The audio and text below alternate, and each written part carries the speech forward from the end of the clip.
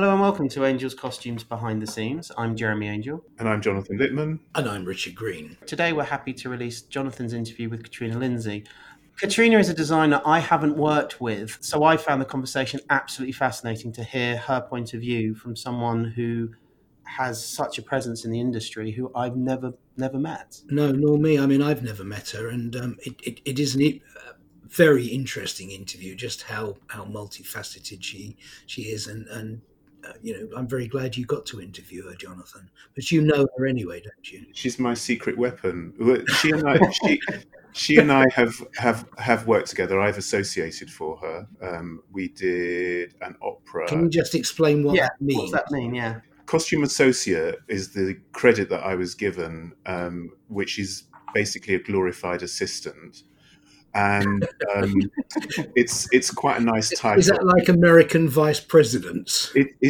I think it is an Americanism, and because I have been given that title twice, I associated for Catherine Zuber on Richard III, and actually at the same time, I associated for Katrina on Dr. D, which was a Damon Albarn opera that we created, a devised piece in terms of the staging that Rufus Norris directed for the Manchester International Festival, and which went then transferred down to the E&O for performances during the Olympics.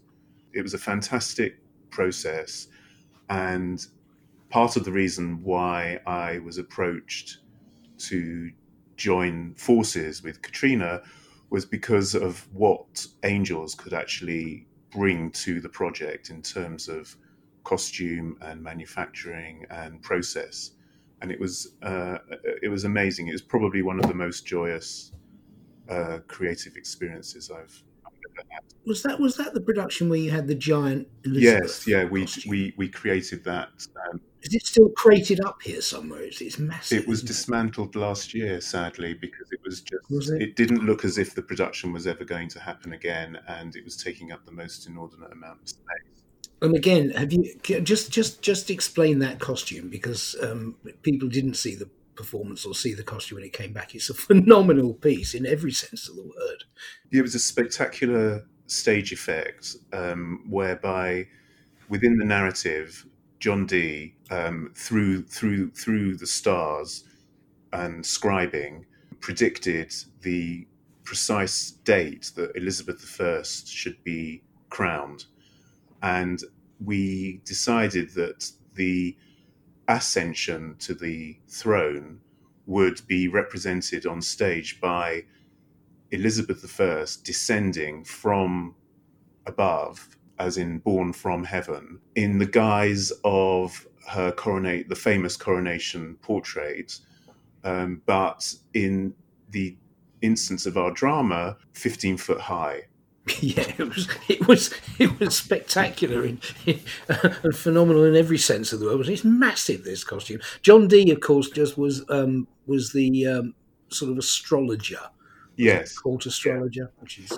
He was Elizabeth's astrologer. She was devoted to mystical and spiritual black arts. There was a belief at that time that, and John Dee was working to turn base metal into gold. Oh yeah, alchemy, the whole alchemy. Ultimately, that did it in for him, and he ended up kind of being turfed out to when he couldn't come up with when he couldn't. Yeah, and he sort of segued off into the mad kind of freak carnival world. Shades of Lord Percy and Blackadder with I've discovered green. It's also with Katrina. If people don't know who Katrina is or they've not heard the name, the work that she has done and the projects she has done are very, very numerous. But there are some massive productions people would have seen. Harry Potter being an example, the Lehman trilogy, Bend It Like Beckham, and those are just sort of more of maybe the more mainstream, theatrical mainstream that she's done, because she's a Tony Award-winning designer as well. So I think Katrina's work, I think, Jonathan, you're completely right in wanting to speak to Katrina, and I understand why. Oh yeah, not just based on the personal experience, the breadth that she covers in terms of dance and opera. Yeah, her body of work is quite amazing, isn't Yeah, it? it's staggering. And Yeah. to boot, she's an incredibly generous, insightful, and intelligent person. Which comes out very nicely in the interview. Yeah. It does, and I don't think there's too much more we can say, because I'm really excited to release this episode, because I think she's got a very unique voice, and what she says and her process is fantastic, and I can't wait for people to hear it. There is one thing that I wanted to add that hadn't got itself going at the point that we interviewed. Katrina is one of body of designers who've established a forum during this lockdown time called Scene Change, which is specifically aimed at theatre designers and their teams, to give a voice to the world of design and all that encapsulates at this point where people really don't know what is going on from one day to the next in terms of their careers, the development of their projects. And this forum, which is scene-change.com, full of opinions and little bits of art and points of view, just in order to give a section of our industry a voice and to make them part of the dialogue going forward. We will link to the website in our notes as well, so you can find it there as well. Yeah, I think that's important. I think it gives a very it gives an idea of the bigger picture. Well, we hope you've been enjoying these conversations. We've definitely been enjoying hearing your feedback. If you have any questions, reviews, or just suggestions for who we can interview, please email us at podcast@angels.co.uk or visit our website, www.angelsbehindtheseams.com. Or you can find us on social media. We are on Instagram, Facebook, and Twitter. We are just /costume podcast. And here is Jonathan's interview with Katrina Lindsay. So, Katrina, I'm absolutely thrilled that we've managed to grab you to give us some pearls of wisdom. Let's hope. Yes, let's hope. But I'm sure that we will get pearls of wisdom, because I've known you for quite a few years now, and I'd like to consider you a friend, but I've also worked for you. And I know that I've always long admired your process and practice, and thank you. I've observed from afar, when I haven't been working with you, how you function with your teams and your management and producers and directors, and I've just always I always find your process completely inspiring. Oh, that's I think lovely. I'm not giving you a chance here to say anything, but No, it's lovely. Carry on.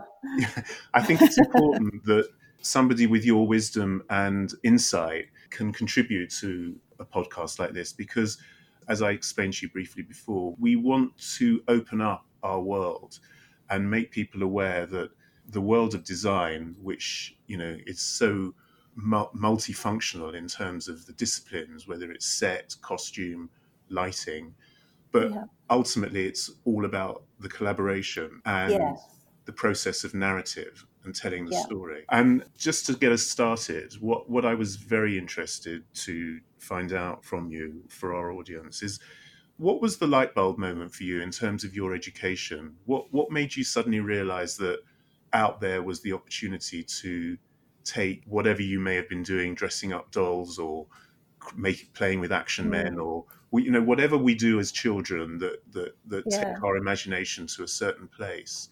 What made you realize that you could actually do that for a living? It took me quite a long time, actually. I really didn't know that there was such a thing called theatre design as I was growing up. I travelled around a lot when I was a kid. My dad was in the Navy, so I was always in different environments, always sort of swapping schools quite a lot. But the one thing that I had as my sort of core link through everything was art. I always wanted to do art and paint and make things through clay, and so quite tactile and quite kind of a lot of color and stuff like that. So I always kind of had this idea that I'd go to art college. And then alongside that, I had also kind of been quite obsessed with, watching films, watching musicals. When I was living in Italy as a kid, my parents had the old Roger and Hammerstein's records, and I was obsessed with Yul Brynner and Deborah Kerr, and it was a real kind of I would just stare at this record cover for ages, and kind of loved all of those sort of films and musicals, and so when I was at school, I also did a bit of drama, but acting, and it really took me to the kind of last year at school to realize that there was possibly something that I could do that combined the drama and the acting and the storytelling side of life with the kind of visual, painterly craft side of things. But I didn't even really put that completely together until I went to art college, where I came down to London. I went to Central St Martin's, and during the foundation course there, I thought maybe I'd go off and still do fine art painting or maybe ceramics.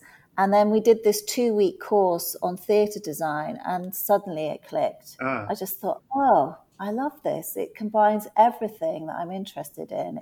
It's the storytelling, it's emotional, it's visual, it's historical.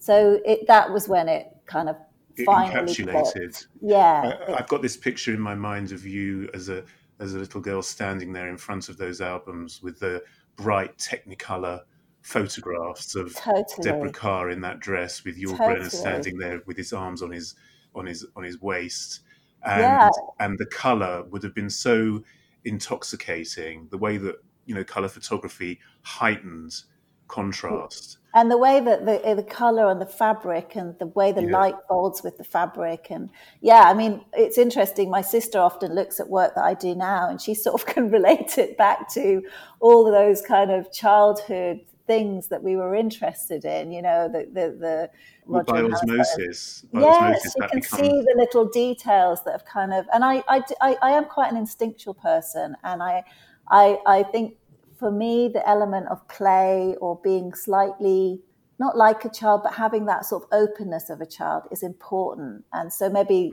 I can see why she can see those references in my work sometimes. Would you describe it as a naivety? In the way that art, that a school of art would be called a naive school in terms of its simplicity? Possibly, yeah. I think it's about being expressive and open and instinctual and emotional, emotive. I think there's something in that sort of expression that I think has got a real honesty to it. And so maybe there's something in that I'm quite interested in. And were you at school and at college, were you considered good at your craft? I definitely was seen as one of the kids that always was in the art block, in the art school room, and I got on very well with my art teachers, and I suppose I left my mark a little bit on the art side and on the drama side in school, but then you kind of come back down to a big city and you're this little fish in a big pond. And well, that move to London must have been quite an upheaval, in the sense that even though you'd moved around a lot as a kid, you were still within the environment of your family. Yeah. Was it an easy move? Did you come down, and was it all about? I know things were slightly different in terms of being a student when we were growing up, in terms of the support that you would have got from grants and accommodation. Exactly, I did. And of course, things were much. On the one hand, things were harder, but on the other hand, in terms of support, there was actually support there in the way that it didn't just rely on parents today. Yes. No, I mean, I think I kind of I'd come down on a school trip to look at different art colleges, and I think then I just fell in love.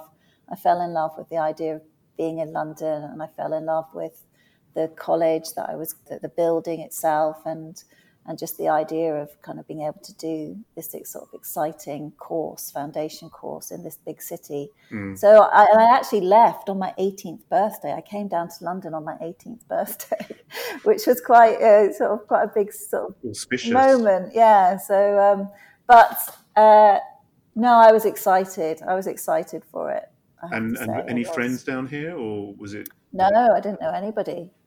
No, so but I stayed in a halls of residence for art college students, so I got to meet people there. But no, I didn't know anyone in London at all. Would you consider yourself brave at that time, or was it just a question of this is what I need to do? I mean, I think there is a side of me that likes to jump in when I kind of get excited about something, or there's a sort of strong instinct towards it. Yeah. I've got a sort of tenacious, maybe I'm quite tenacious rather than brave. I have got a quality that I think from moving around a lot, you know, where I've had to put myself in different environments, there's a side of me that kind of will be able to do that because I've done it for quite a long time. I've noticed that quality about you because I think that out of the many people that I've come across in our world, that you have an inherent ability to step into situations that are not necessarily 100% within your control and just kind of find a path. Yeah. I think that's a quality that then is exuded to the people that work for you and your teams. They feel like they're going along the same journey that you are. Oh, yeah. I think that's true. I think that's true, actually. The older that I've become, the more I can see that about myself and where that comes from, which is probably the pattern of my childhood. Right. And also that there is a side of me that kind of, there's a sort of, I feel it. I can feel, I think as a designer, I never necessarily have a huge vision of something, but I try to feel something. So I'm always trying to sort of collect as much information in different forms, whether it's visual or text or, you know, music or anything that kind of gives me a sense of this sort of thing that I'm trying to search for, which is a feeling, which then manifests itself out into something visual. So, yeah, so I think I do feel my way through things. Does that curiosity process stop or shift when you're not working or when you're working? Or is it all about building up your reference worlds and storing them however you need to do it, whether it's on a bookcase or in a computer? Are you forever examining the world around you and storing something either mentally or physically in order for it then to be drawn on? I think I'm sort of mentally store things, actually.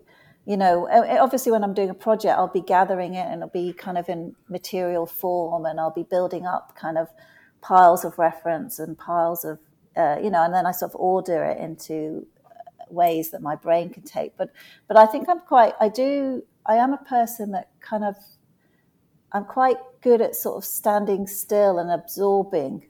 Yeah.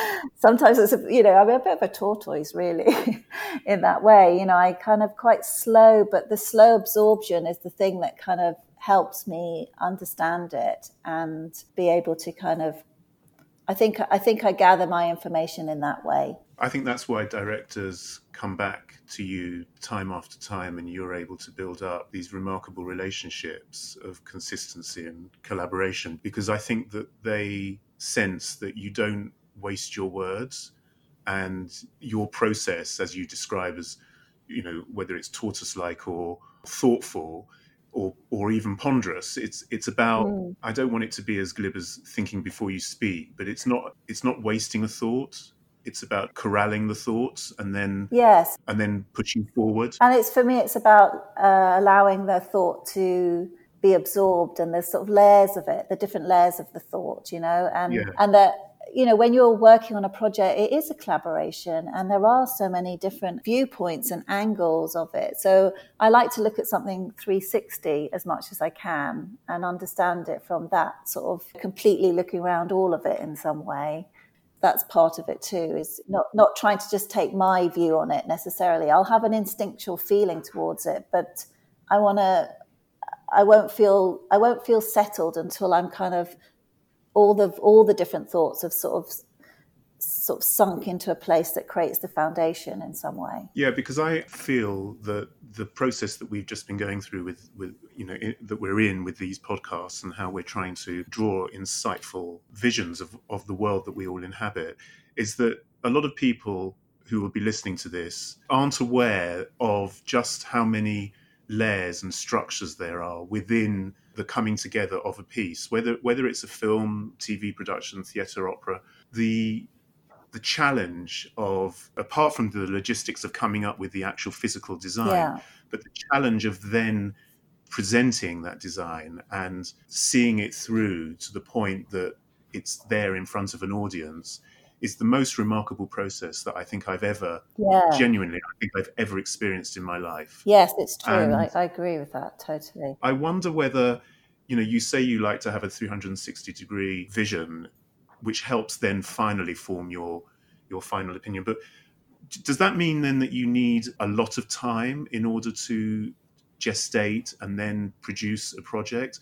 Is a project better because of the amount of time that you have available to spend on it, or can that 360-degree process be expanded and contracted easily? I think it has to be expanded and contracted, because each job, the time constraints are different for each job in some ways. So, and often you have to turn things around quite quickly, or you don't quite have it's all about timing, actually. You don't quite have the right conversation at the right time. Mm-hmm. So the conversation happens quite late on in the process, which is the one that kind of unlocks it properly in some way, or it does take time of process of drawing, and then suddenly something starts to happen. So, but the thing with our sort of modern world and with the projects is that often you're having to turn around things quite quickly, or you're working on 2 projects at a time in some ways. They overlap. Yeah, they overlap. We all know people that kind of get off on the adrenaline buzz of keeping all those balls juggling in the air. Yeah. Does that petrify you? Does it frustrate you? Do you lose sleep at night? I think I used to, and then I went through a phase where that was really the pattern, and so I somehow managed it. You find your systems of managing it, being able to keep the kind of freedom of things there's still sort of something open about it, the design and where you're going as you're going into rehearsal, while you're kind of trying to organize all your references maybe for another project. And I found mechanisms in my daily sort of to-do list of being able to juggle it a bit. So it doesn't terrify me as much now, but there was definitely a point where it suddenly went from longer, smaller projects that took up a year to actually bigger ones multiplying on top of each other, and just how to work that out. You also have great teams of people around you as well, and it's about keeping that communication going and pushing through. That's an interesting point, because sometimes I wonder whether designers at the top of their game, which you are, and currently with the body of work that you've got on your CV, which is quite remarkable, internationally acknowledged. But I wonder sometimes if you may take a job because you feel the need to feed the teams of people that you collaborate with, because of the importance of the relationships and keeping everyone in sync. One of the things that I always think about is, and it's happened to me a couple of times, where I've not taken a job that's been offered because I haven't been able to get the right combination of people to work with me, because the people that I'm familiar with are either on jobs or busy. Yeah. No. I mean, I feel like I have never taken a job just to feed the idea of doing a job. I feel like I always take jobs that excite me. I get excited by the idea of it, and then sometimes halfway through it, I'm going, "Oh my goodness, what was I thinking? Why did I think I could do this?" But the initial contract of doing the job is because I'm excited by it. But similarly, if I got excited by something that was quite big, and my team, of like Sabine, who I work with a lot as a costume supervisor, if she wasn't around to do it, then there's other. Yeah, I would probably have to consider it slightly differently in some ways. But I don't do the job to feed the sort of the machine of us in some ways. I do it because I'm excited by the job. Yeah, that's the right answer. Thank you very much. Because I do sometimes, as I said, I sometimes sense that there's a panic that if all the ducks aren't in the right place, the process will implode. I think a perfect example actually would be to mention that with Harry Potter, when the availability check was made, I presume it was an availability check in the sense that, would you come in and meet with John and I met John. Yeah, it was have a conversation with John. Yeah, you would have had a connection with his world anyway, wouldn't you? You've come across each other before. John and I are sort of same generation, actually. And so, while I was sort of coming up, making my work, John was doing his as well. So I always knew about John Tiffany, actually, through a lighting designer, Natasha Chivers, who had worked a lot with me and Rufus. So I knew about John, but we hadn't ever met. And I also, through Stephen Hoggart, Stephen Hoggart.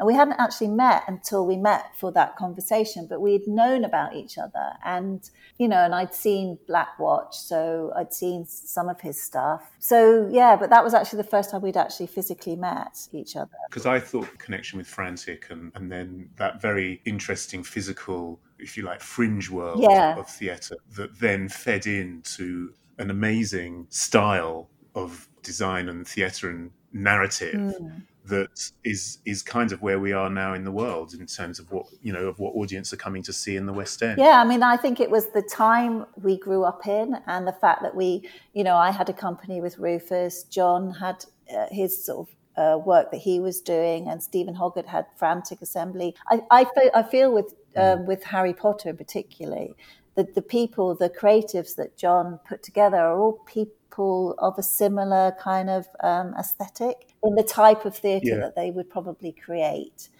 We're all kind of, we all believe in the sort of alchemy of what theatre can be, and in its storytelling and the use of the audience's imagination in that. So I think that's true, and I think probably some of it comes from the time that we grew up in and the way we had to make theatre maybe, and the way we did make theatre, but also just the type of theatre artists we are, I suppose. Do you think that process of theatre making is possible today? I don't just mean in this current climate, and then what will ensue with the work that we come out into? I don't know.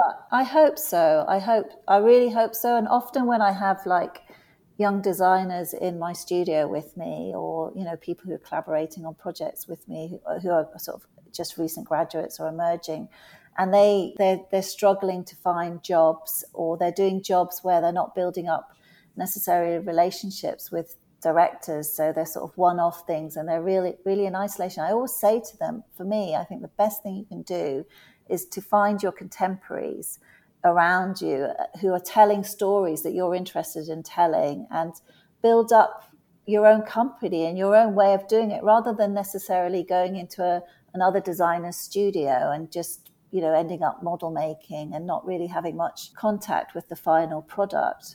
I always think it's really liberating and enhancing if you can find people within your generation who are trying to say the same things as you through that medium, or who you just spark off, because that means that the theatre industry has the next generation coming through, which I think is really important. I sense that there's, especially in terms of costume graduates, that there's a sense of panic whereby they're built up through their process of education to finish, and a sense of entitlement befalls them in terms of what direction they're going to go in. And I'd like to think that they maintain an openness and a willingness to do whatever it takes. I do think it's because of how they're taught, and I do think that that's then about finance and money and trying to make a living within one of the most expensive cities in the world. And also how London centric we all are in terms of theatre, and how the subsidized theatre and fringe theatre, in terms of how it was when we were growing up, sort of doesn't exist in the same way. I mean, I feel like this industry is not a straightforward industry, and I think ultimately you find your own path through it. You have to navigate a way through it. I mean, I think as more experienced designers, we can help and mentor, and we can kind of be there for support, but ultimately, it is about an individual's voice adding into the mixture of the storytelling or whatever project is happening. And so you have to find that yourself. And for years I felt like an outsider, definitely, when I had my company early on, and I didn't really feel like I knew, that I was part of the industry of it, but I still had this urge to tell stories and create pieces of theatre. And And actually, I now look back on all of that and think that's a brilliant blueprint for everything that I do now. So whenever I go into any project or have to work with any departments, I've kind of, that is definitely a blueprint, that those years of kind of being on my own and having to work it out myself, I use completely. Was there a turning point when again, I asked you about the light bulb moment, but was there a point when you could say to yourself that, okay, I know, was there a production where I know what journey I'm on now, I know where I'm heading? Yeah, I think, well, when I sort of got invited into the industry a little bit, which was through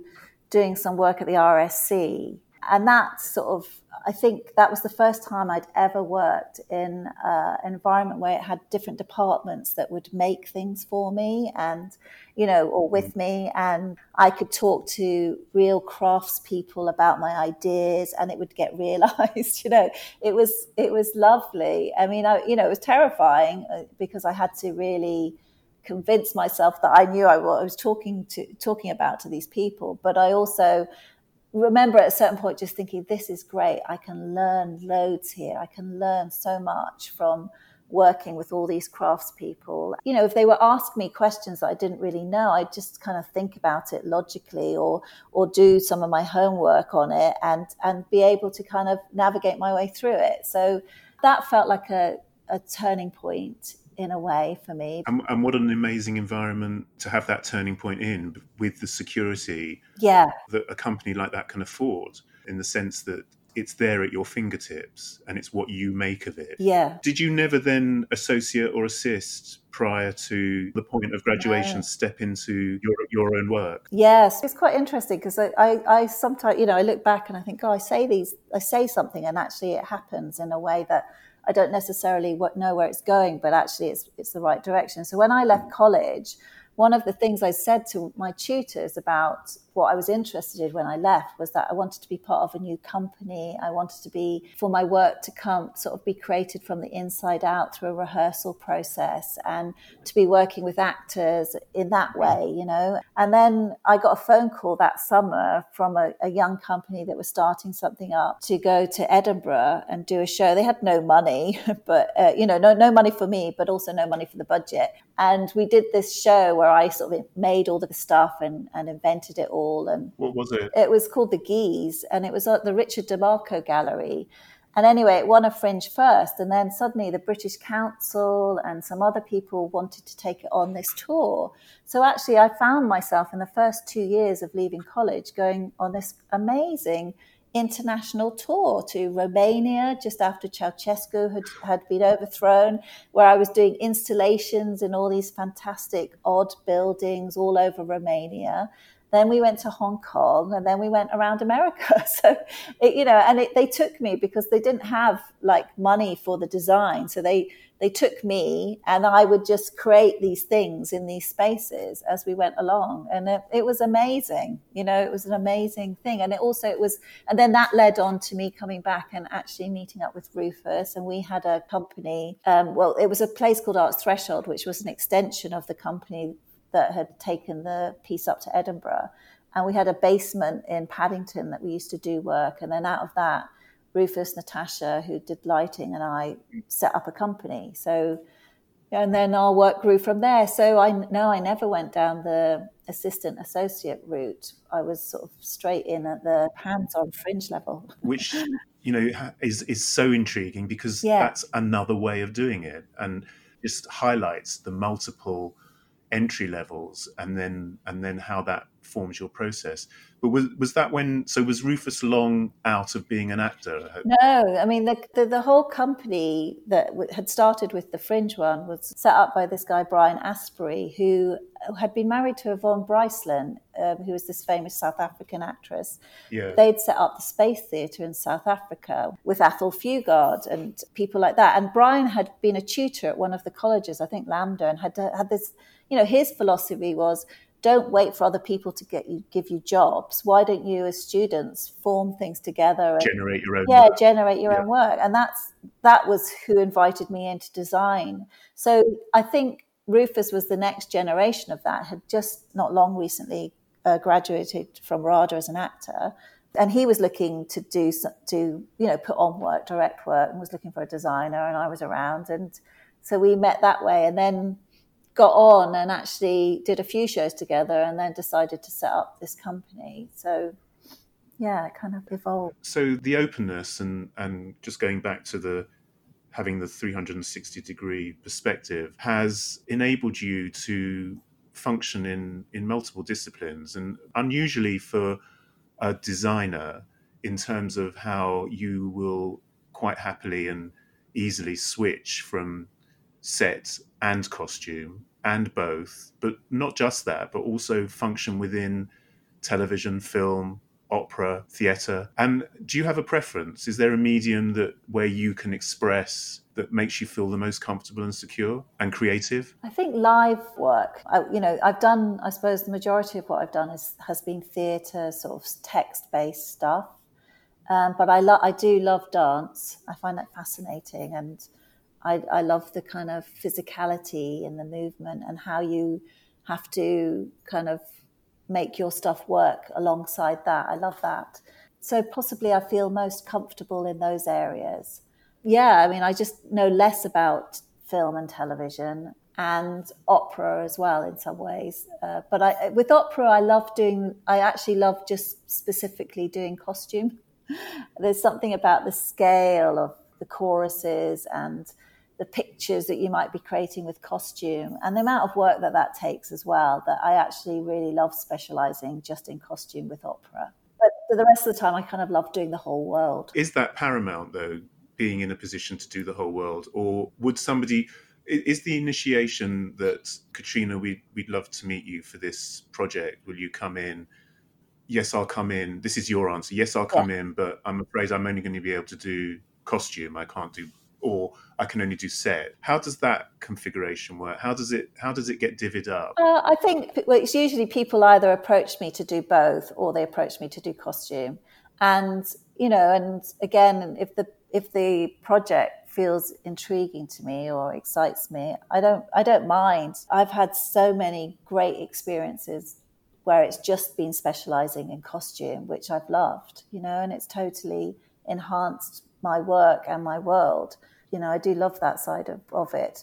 But similarly, especially with people who maybe I've worked with a lot and, there's we know the shorthand and we have a dialogue, I do like the opportunity to do the whole world, But I think sometimes, I don't know, maybe this is just me imagining, I think sometimes I'm asked maybe with theatre projects just to do costume with the understanding that I come in with a level of knowing about everything, so that the dialogue that we would be having as a team is about everything. And I think that sometimes I feel like I can contribute quite well when it's just specializing in costume, because I have a bigger understanding of the whole world of it and how that might be being created too. I would go one stage further in that instance, and I would say that you're brought in because you create a very special balance within the creative team.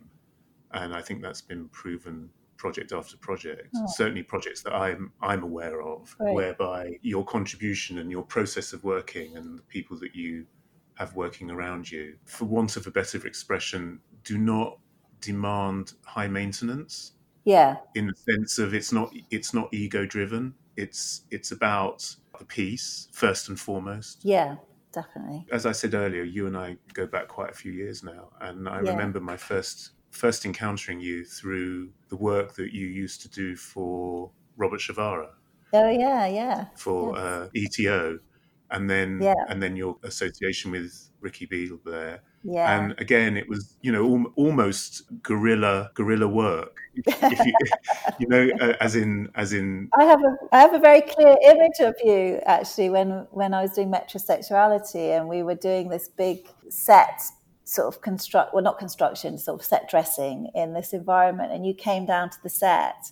And I remember I was sort of, sticking up colourful paper onto windows and stuff like that. And I have a real image of you at the other side of the room, just there. And I love that.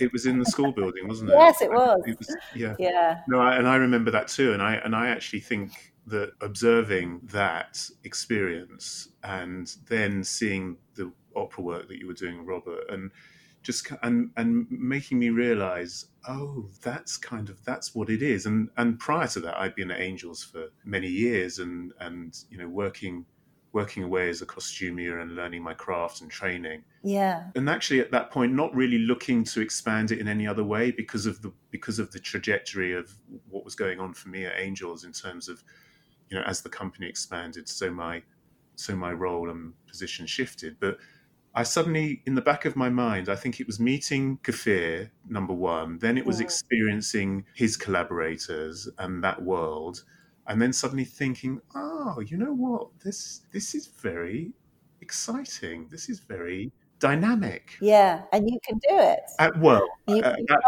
that point, I didn't know whether I could or I couldn't, and I didn't have the machinery. But it was watching and observing, and then serendipitously, years later, having that opportunity to work with Rufus, who I had met through you because you had brought him into Angels when you were trying to clarify a style feature for Liaison Dangereuse. I'd forgotten about that. Yes, yeah. I had never met Rufus before.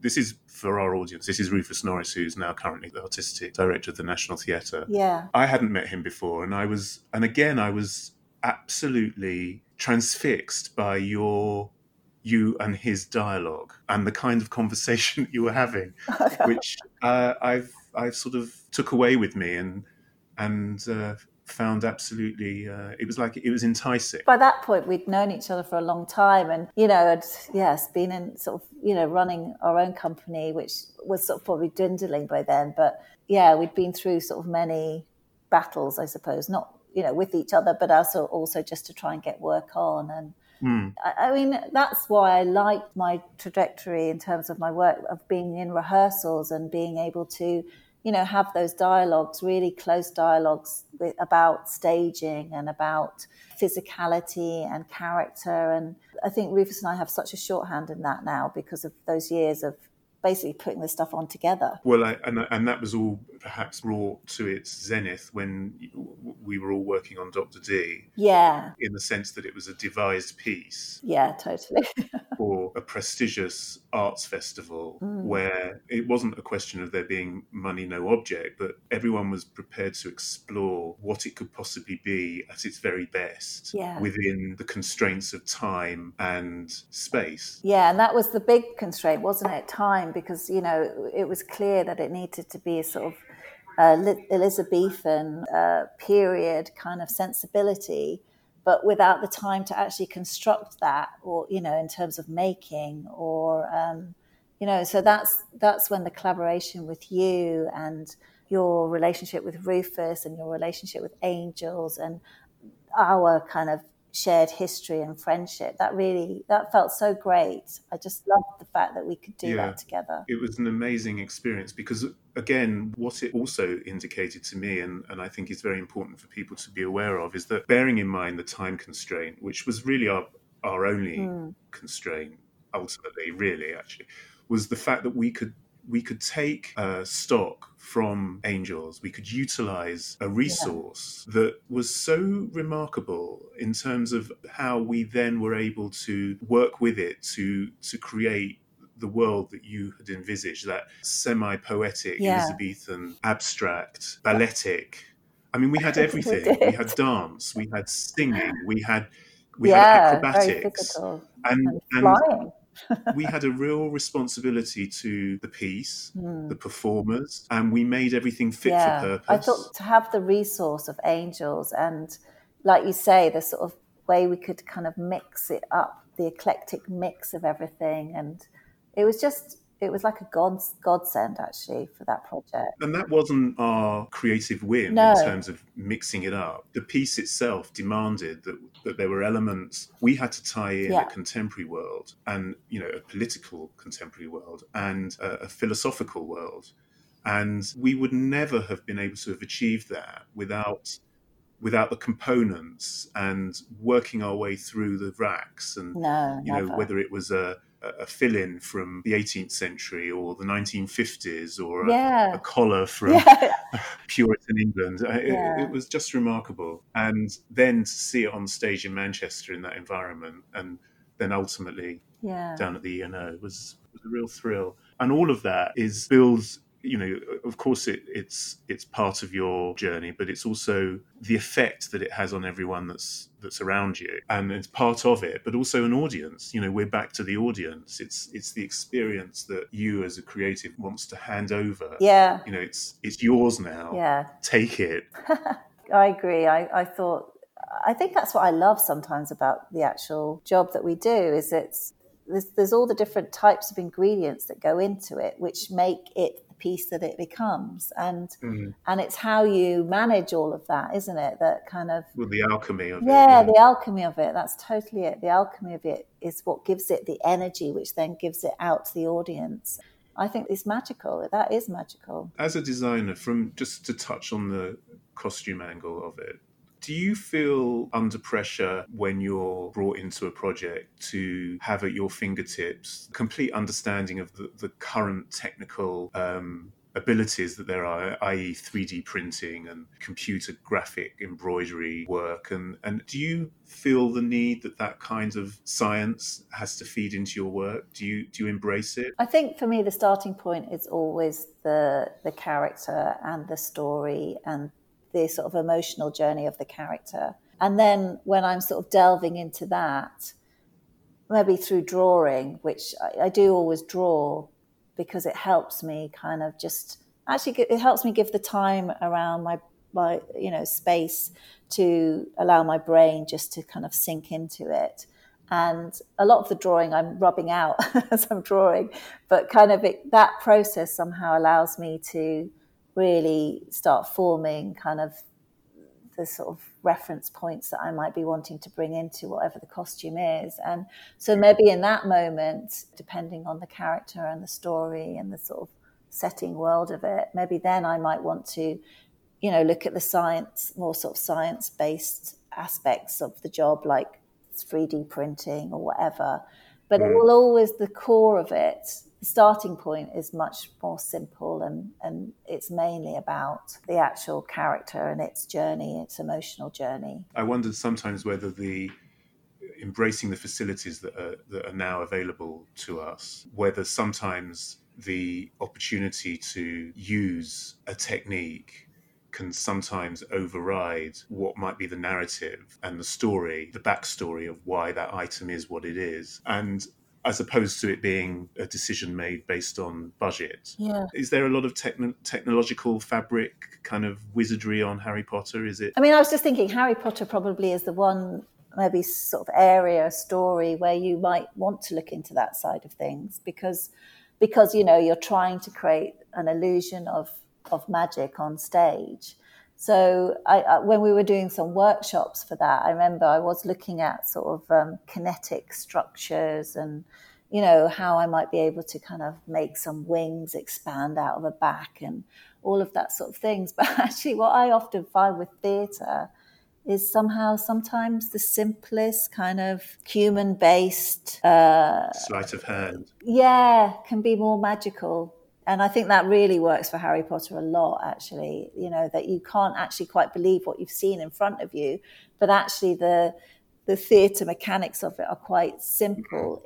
Although they take a lot of detail to build up and layering, they're actually quite simple practices. But definitely, again, with the Harry Potter stuff, I know that, when we were doing the Dementors and stuff like that, I had this piece of super fine organza in my bag, which had been carrying around from a ballet project that I'd done like a year or so before. And in one of the workshops, we were talking about Dementors, and I brought it out my bag because it has this, I don't know how, it's amazing fabric, sort of Japanese fabric that has this sort of other quality to it. So when it moves, it has an extra bit of movement in it. So it's so light and so airy and can move in such a way that it almost looks like smoke.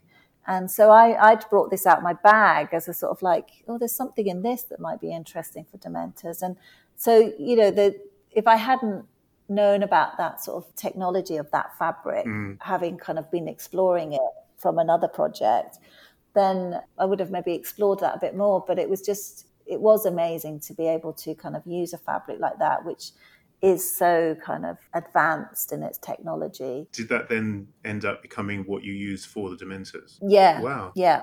And it sort of dictated how I did it as well, because I knew that it would have this quality that you couldn't quite tell what you were looking at. Yeah. And that felt really interesting to me. It felt like it captured what they are, which is soul suckers, you know. They suck air and soul out of you, and it just felt like it gave that quality, you know, that you'd be able to sort of get that from it as a live experience. So yeah, that is what we used. And there truly is nothing more special than achieving an effect in a live environment that needs to happen on a daily basis. Yeah. The kind of the risk taking that's involved. There's a very, very straightforward, simple, magical device that we drew into our Fiddler on the Roof production.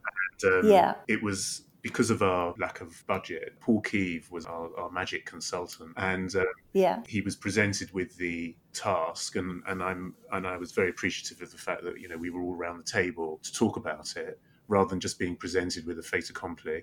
And he took on board every aspect of what we were discussing and sort of delved into his kind of library of tricks and came up with a trick that he had actually developed many years earlier with Christopher Oram. And it was basically a living statue, like the kinds of statues that you see in Trafalgar Square, you know, Yoda, and appearing to be floating. And it was then...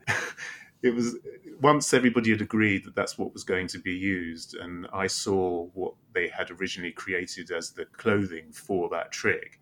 It was all then ceremoniously handed over to me, and I was instructed that it needed to be, well, I basically had to create a world around it that fitted in with our narrative of, you know, 1905 rural Russia. And it was a wonderful process, but it's definitely a process that could only have happened in a theatrical environment.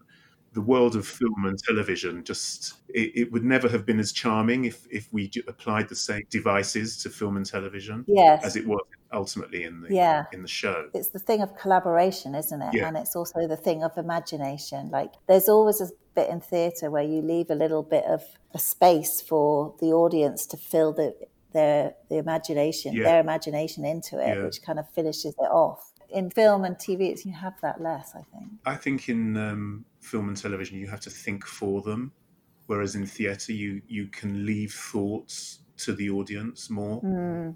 Yeah. And I think a lot of it does depend on the environment that you're watching that particular production in.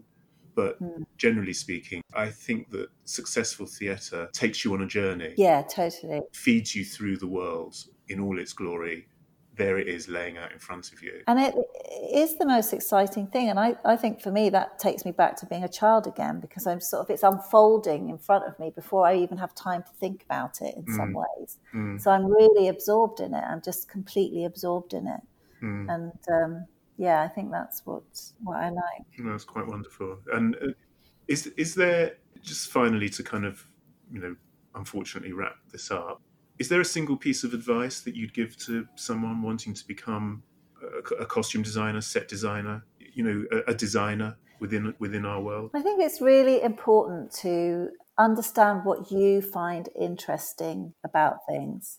I was thinking about it as we were talking that, you know, that it's to trust your instinct on something, to realize that every situation and every job you're going to learn something from. You know, all of those, when you were just talking about the piece of magic and Fiddler on the Roof, and thinking about the magic that we created in Harry Potter with Jamie Harrison, who did all the illusions with us. But for me, all the jobs leading up to that job are the journey that makes me able to do that moment, you know, understand how to collaborate and how to put these pieces of the jigsaw puzzle together. So, yeah, I think you have to kind of find your own sense of the voice that you're interested in exploring as a visual person, but also, you know, realize that as you're coming through, as you're kind of building up your portfolio of work, that you're going to be learning through loads of the different experiences, even if they're slightly terrible at times, but you do learn a lot. And that there comes a point where all of that learning really adds up to the job that you're doing. Follow your gut, follow your passion, and realize that it's a journey that it can stack up and that you can learn through every part of it. Wonderful. Thank you. Katrina, I really, really appreciate your time. No, thank you. Hopefully I'll see you very soon, and I look forward to many, many, many more years of practice and me too. Lovely conversations. Yeah, thank you for inviting me. It's really great. I've loved it. That was Jonathan's conversation with Katrina, and again, I thoroughly enjoyed it. This was one of the few interviews that we've done, and I'm happy to admit this, that when I was editing, I got lost in the conversation. I think what she has to say and her journey is incredible. And she's the first person we've spoken to that started straight out of university as a designer. Yeah, and knew what she was doing and where she was going. I think that's an important thing. And how sort of refreshing in terms of the journey of our podcast that we've got a practitioner who has just come into the world and found their own parameters. And develop their own process through effort and through trial and through sometimes not working, sometimes working. I mean, in terms of the projects, I'm always that industry and that kind of that work ethic and also the juggling, not just at times on the project, not just costume, sometimes doing more than just costume and sometimes not doing costume. And it's like no two projects ever seem no two projects are the same. I mean, none of the work she does on any of the two projects seem to be the same. She's always changing and evolving by the sounds of it. I think it's all about the evolving and it's about the people that she works with and the nature of the projects. Well, and again, interesting to hear her talking about Sabine, who we know, and how important Sabine is to her and what she does. The teams, yeah. It feeds back into this whole thing we keep coming up to with the team of, because Richard and I know Sabine, but we don't know Katrina. But again, it's all these links that people don't realise about, and until you speak to them and find out, and which is I'm finding. One of the things I find amazing with all these interviews is just finding out everyone who's connected to who and how. Yeah, you could almost do it would be an extraordinarily convoluted one, but you could do a family tree, couldn't you? A costume tree of the people who've worked before and then went on to do, and it would be a monkey puzzle of a tree, I suspect. But a costume version of 6 Degrees of Kevin Bacon. Yeah, but the links are fascinating. The next interview we are going to be presenting is Richard's interview with Jill Taylor. Jill and I again go back a way. We worked together very successfully on some very good productions. I remember first ones we did with Two Men Went to War, about a couple of chaps who were in the Army Dental Corps during the Second World War and decided they weren't doing enough of their bit by just looking after people's teeth. So they got a rowing boat and went across to France to undertake a bit of sabotage.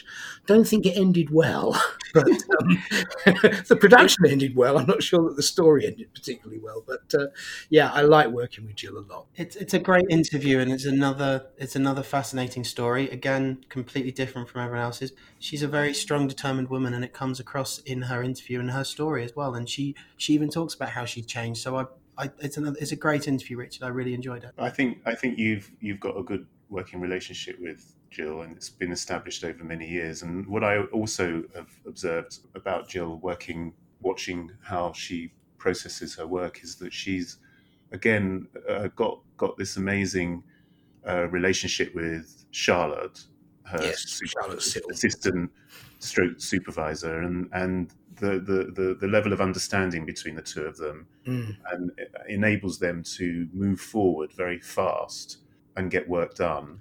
And I've also noticed that Jill's relationship with other designers in a sort of camaraderie stroke non-competitive sense, because she'll come in and if she doesn't happen to be working, because she loves the industry, I presume, and also, to earn money when she's not working, she'll happily kind of join in on teams that are working on other projects. Yes, I mean, there's no ego getting in the way there. I mean, she works. No, and I think that's important. Yeah, she worked with Rebecca Hale on, I think, one of the Ab Fab films, wasn't it? So yeah, it is refreshing because, as we know, there can be a certain amount of rivalry and jealousy within the and compartmentalization, because your head's down and you're doing your job and you're you're stuck in your world, and that's it. But actually, I feel that there's a sociability in terms of Jill's approach, and you see her dipping into that person's project and her own work, and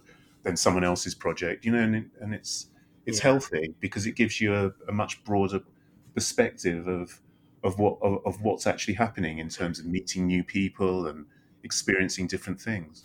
And I do also like the fact that that when we've got various designers in here working, our reception becomes some kind of social meeting place, doesn't it? You quite often see two or three of them assembled, just sort of chatting and catching up and stuff, which is nice. We hope you've been enjoying these conversations, and here's a small excerpt from Richard's chat with Jill Taylor.